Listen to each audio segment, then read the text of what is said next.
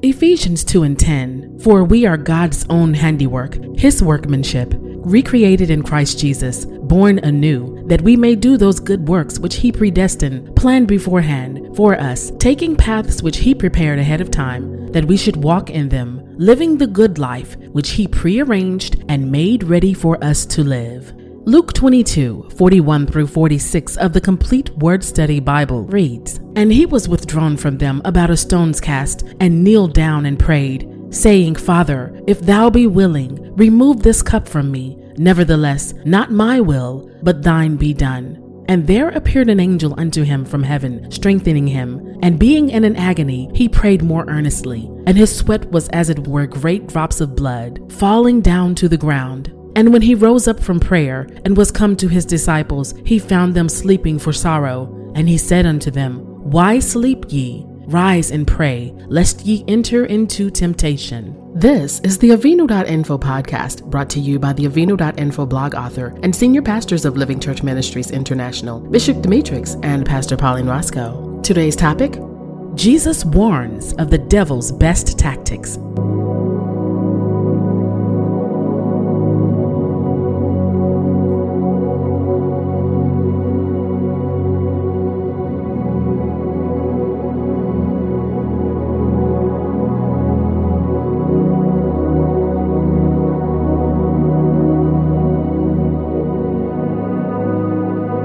Ephesians 2:7-10 of the Message Bible. Now God has us where he wants us, with all the time in this world and the next to shower grace and kindness upon us in Christ Jesus. Saving is all his idea and all his work. All we do is trust him enough to let him do it. It's God's gift from start to finish. We don't play the major role.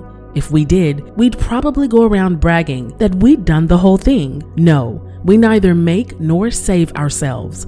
God does both the making and saving. He creates each of us by Christ Jesus to join him in the work he does. The good work he has gotten ready for us to do, work we had better be doing.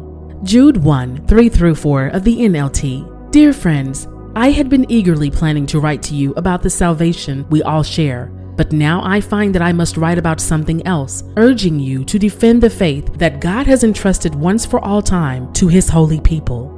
I say this because some ungodly people have wormed their way into your churches, saying that God's marvelous grace allows us to live immoral lives.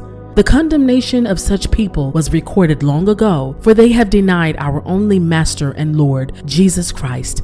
Let's talk about Satan's tactics. Satan uses a play on words. He works against the children of Adonai by capturing our thoughts in the process of evaluating something we really want to continue doing and still be good with God simultaneously, shares our blog author.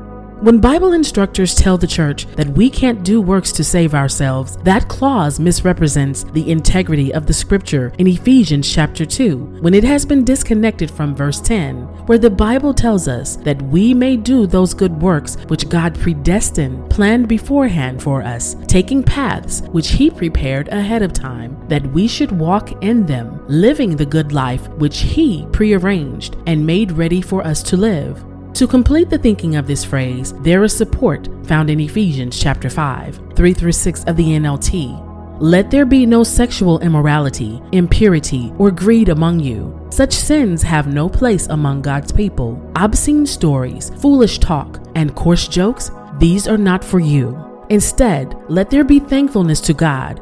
You can be sure that no immoral, impure, or greedy person will inherit the kingdom of Christ and of God. For a greedy person is an idolater, worshiping the things of this world.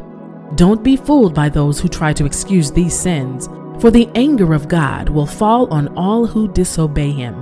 The books of 1st and 2nd Kings, along with the books of 1st and 2nd Chronicles, are the narratives of the kings of both northern and southern ruled tribes of God. For instance, the Amplified Bible's commentary of the book of 2nd Chronicles sums up the life of the king's achievements and evaluates their faithfulness to God, or if they listened to their prophets. From the beginning of 1st Kings to the conclusion of 2nd Chronicles, the clashing of the kingdom of Adonai against the kingdom of Satan is the main subject until the end of the book of Revelation. The introduction of the Amplified Bible Commentary reads, 2 Chronicles continues the history of the Davidic line with the reign of Solomon, emphasizing the building of the temple, chapters 1 through 9. The remainder of the book traces the history of the southern kingdom of Judah from the reign of Rehoboam to the final destruction of Jerusalem and the exile of the people to Babylon.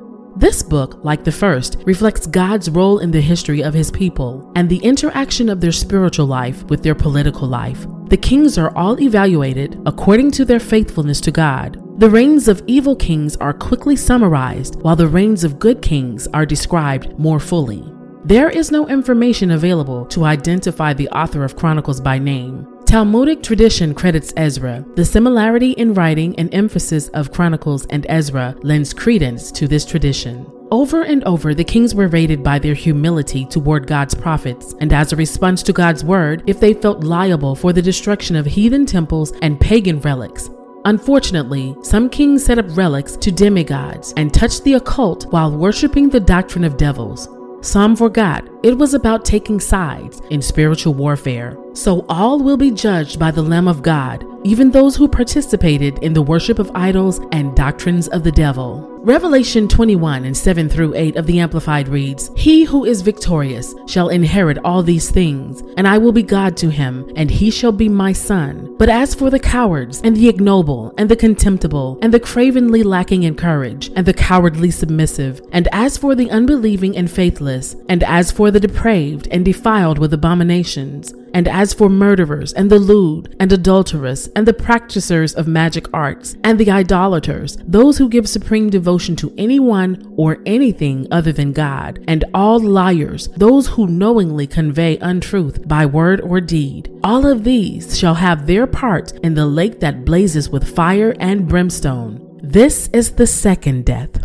Thank you for listening to this edition of the Avinu.info blog podcast. Special thanks to our authors, Bishop Demetrix and Pastor Pauline Roscoe, and to our editor, Val Gunter. We ask you to help us with a gift of any size. Many lives are being changed worldwide by this ministry. Contributions can be mailed to 401 Omega Street South, Birmingham, Alabama 35205, or visit avinu.info and click on the donate button to make a secure payment with your debit card, credit card, or PayPal account. Thank you in advance for your giving. Always walk blessed in the strong name of Jesus. To contact Bishop Roscoe by phone, please call 205-323-3733.